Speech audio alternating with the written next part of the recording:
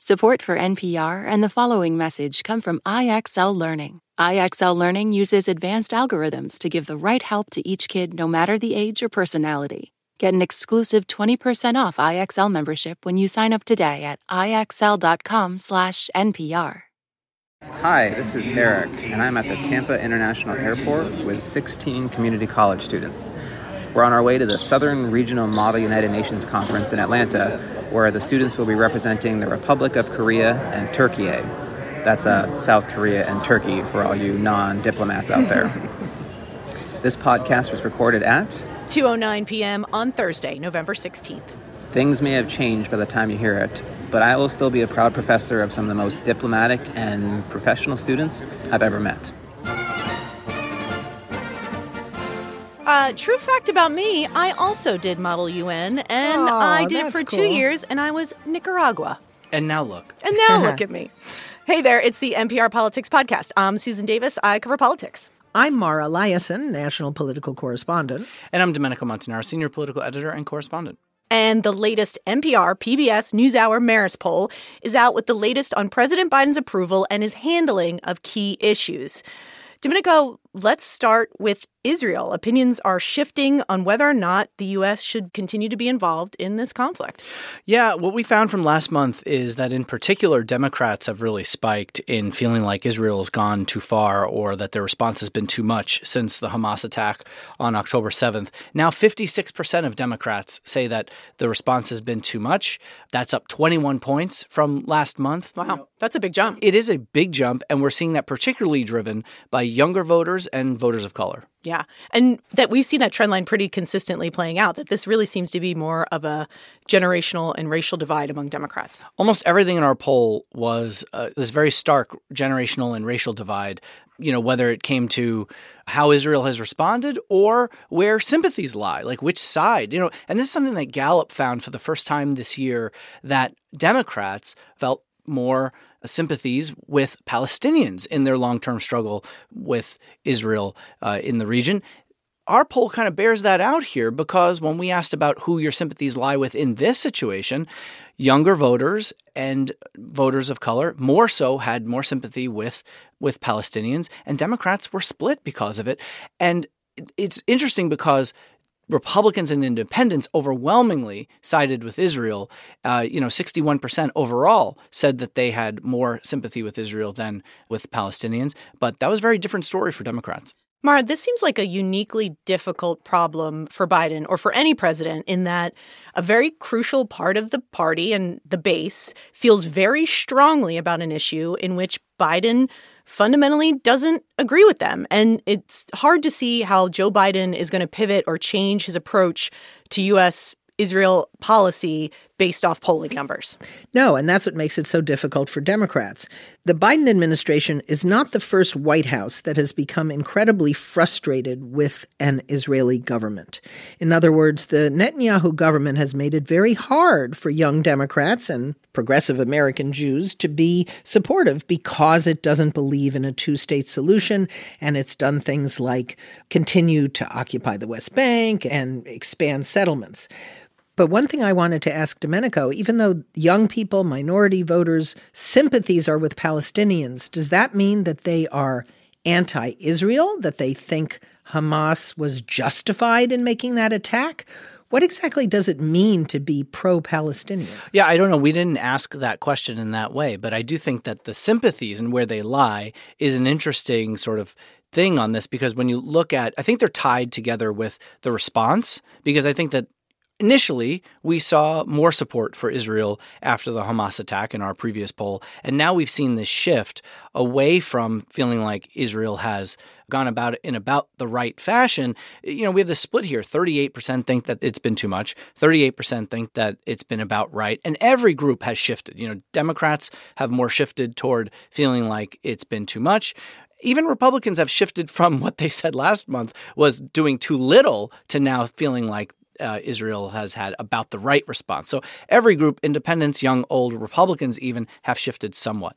Right. And one of the goals of Hamas was to provoke a disproportionate Israeli response, which they knew would happen, and then hopefully they thought, and they were right, that it would erode sympathy for Israel internationally. And in terms of domestic politics, I mean, this could be a real problem for Joe Biden because he needs enthusiastic turnout among non-white voters and young voters and among core constituencies like Arab Americans in battleground states like Michigan. Well, not only that, but older voters. I mean, voters over 45, Jewish Democrats, they all have more sympathy with Israel. So these are two really big groups or key categories that, Democrats need to win an election. Can I also suggest, Mara, and I'm curious for your thoughts on this, I mean, we are seeing also a rise in protests on the left, both anti-Israel, any way you want to frame it, in which even here in Washington, D.C., there was one outside the DNC last night that got somewhat violent, led to some arrests. And obviously, there's a political problem with Joe Biden having enthusiasm, young voters and non-white voters.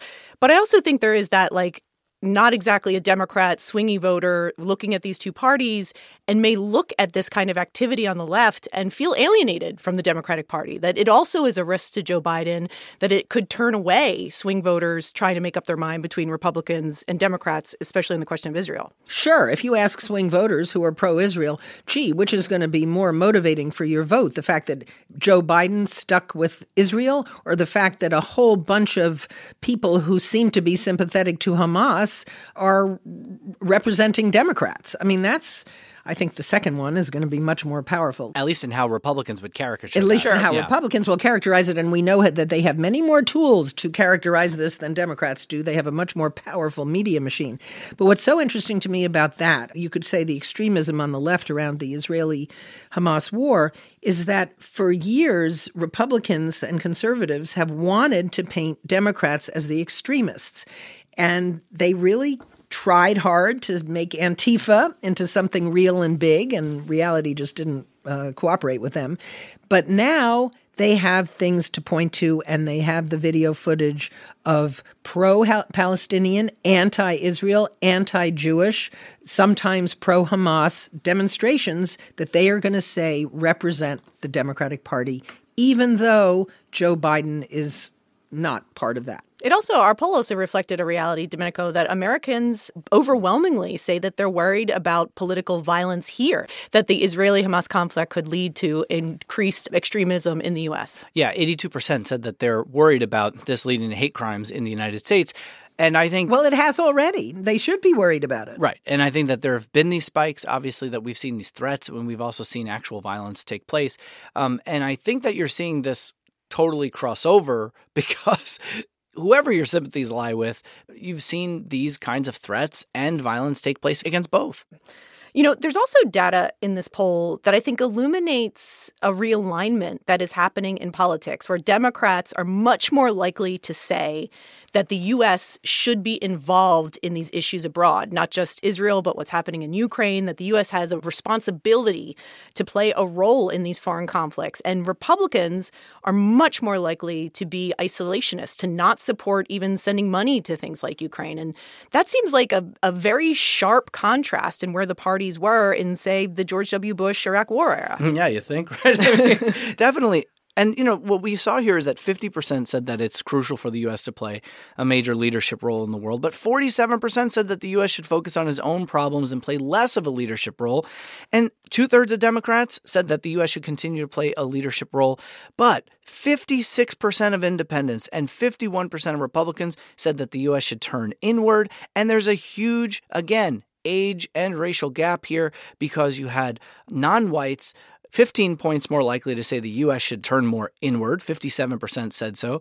And those under 45, 59% said that the U.S. should focus on problems at home. Yeah, there's always been a strong isolationist strain in American politics, and it's always been in the Republican Party. But now it's taken to a new level because we had Donald Trump, who made America First, which you could say is a metaphor for America turning inward, part of his program.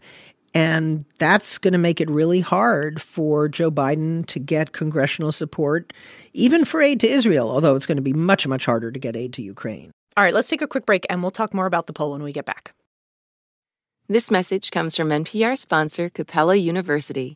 With Capella's FlexPath learning format, you can earn your degree online at your own pace and get support from people who care about your success. Imagine your future differently at capella.edu. This message comes from NPR sponsor Rosetta Stone, an expert in language learning for 30 years. Right now, NPR listeners can get Rosetta Stone's lifetime membership to 25 different languages for 50% off. Learn more at rosettastone.com/NPR. Support for NPR and the following message come from Rosetta Stone, the perfect app to achieve your language learning goals no matter how busy your schedule gets. It's designed to maximize study time with immersive 10-minute lessons and audio practice for your commute. Plus, tailor your learning plan for specific objectives like travel. Get Rosetta Stone's lifetime membership for 50% off and unlimited access to 25 language courses. Learn more at rosettastone.com/NPR. And we're back. And Mara, it does seem the difficulty of many for Joe Biden here is that he has absolutely no control, really, over the outcome of the situation in Israel or Ukraine. But his presidency could depend upon it. I mean, he needs things to be seen as going his way, however you might want to define that, next fall, or it could have a huge negative impact on him if the U.S. has sent hundreds of billions of dollars to help in these conflicts and Americans just don't think it's working and don't think Joe Biden's role in all of it is helping. I think he has a little more control, believe it or not, over the Middle East than Ukraine. I think that what he did in the press conference yesterday was starting to talk about how the end result has to be a two-state solution. That is in direct opposition to the policy of the Netanyahu government, who, like Hamas, does not believe in a two-state solution. He said he's working with leaders of Arab countries on this. He has, I think, some leverage there to maybe push for that solution. With Ukraine, they're at a grinding stalemate. It's getting harder and harder for him to get support in the U.S. to send money to Ukraine. I'm surprised that nobody has framed this debate over funding Ukraine as a kind of pro-Putin versus anti-Putin vote. But I think that incumbent presidents are always at the mercy of world events because they're held responsible. Yeah, I think they've tried some of that. But, it's hard when you've got a third of people saying that they don't want to fund either war, and you have a third of people saying to fund both wars. It's really tough to find consensus. The difference, these are very complicated fights, but there is a huge split between, even though Joe Biden has bear-hugged Netanyahu and shown staunch support for Israel, there is a big difference between what the Biden administration feels is the right solution in the Middle East and what the Netanyahu administration thinks. Biden believes in a two-state solution, and Netanyahu doesn't. And you could argue that the fact that Netanyahu has continued to push for settlements, let the settlements expand, this was maybe an inevitable conflict that had to happen. In Ukraine, there's not that difference. Biden administration is completely 100% behind Ukraine's goal, which is to be an independent, sovereign country, not invaded by its neighbor. The problem is some Republicans aren't. That's right, including Donald Trump, who has a deep animus towards Ukraine. Domenico, what's the latest on President Biden's approval? Oof. That's the latest. Overall, his job approval rating is still stuck at 42% with all adults, 43% with registered voters.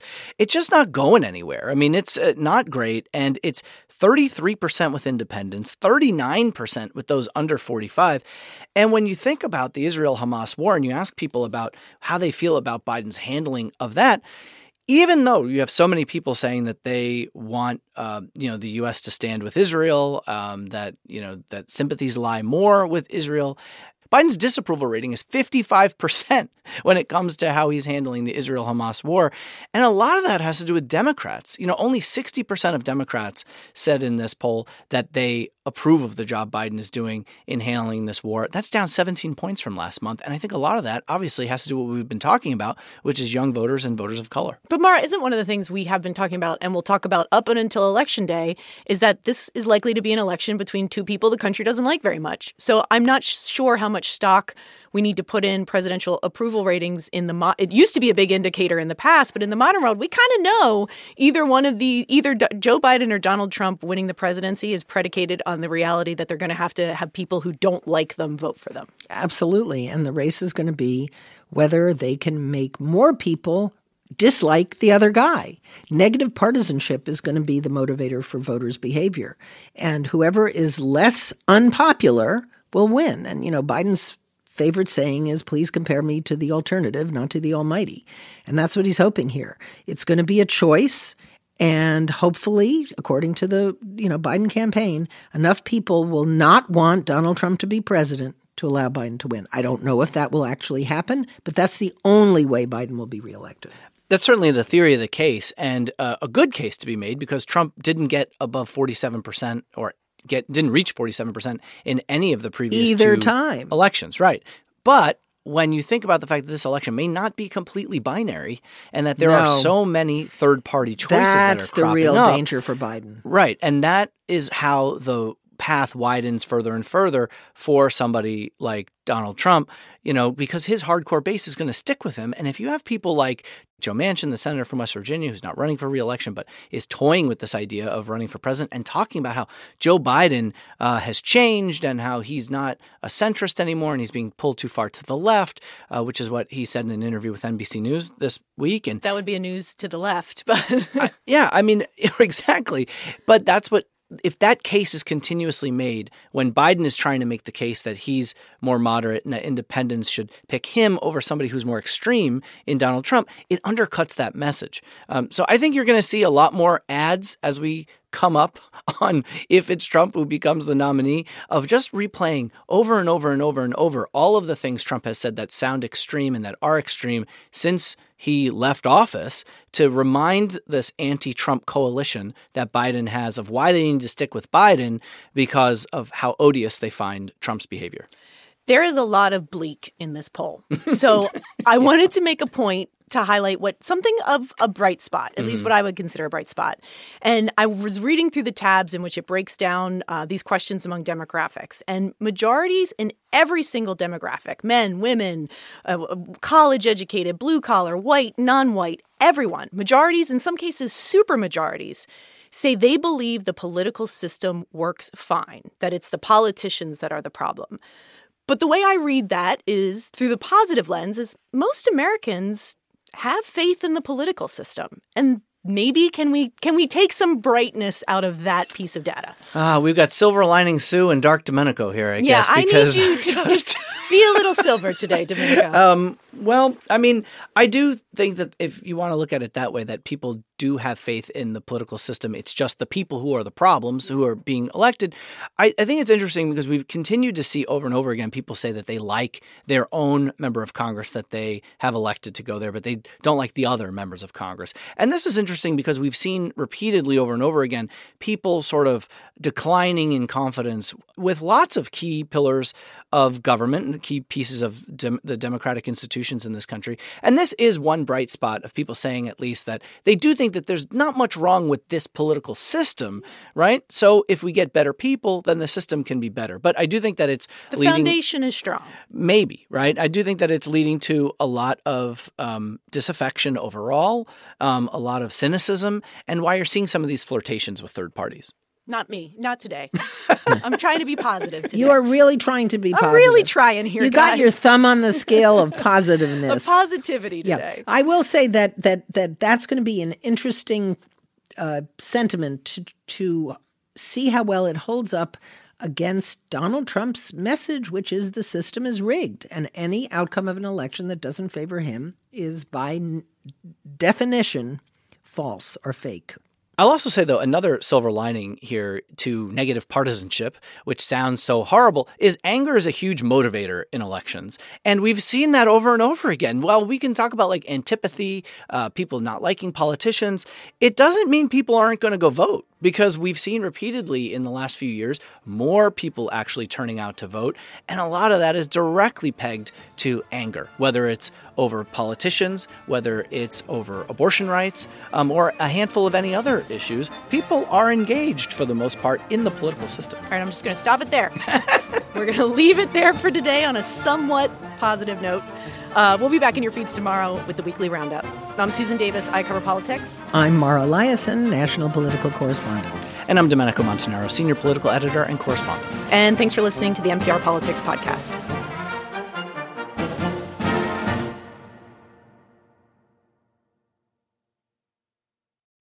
Support for NPR and the following message come from IXL Online. Is your child asking questions on their homework you don't feel equipped to answer? IXL Learning uses advanced algorithms to give the right help to each kid, no matter the age or personality. One subscription gets you everything. One site for all the kids in your home, pre-K to 12th grade. Make an impact on your child's learning. Get IXL now. And NPR listeners can get an exclusive 20% off IXL membership when they sign up today at IXLlearning.com.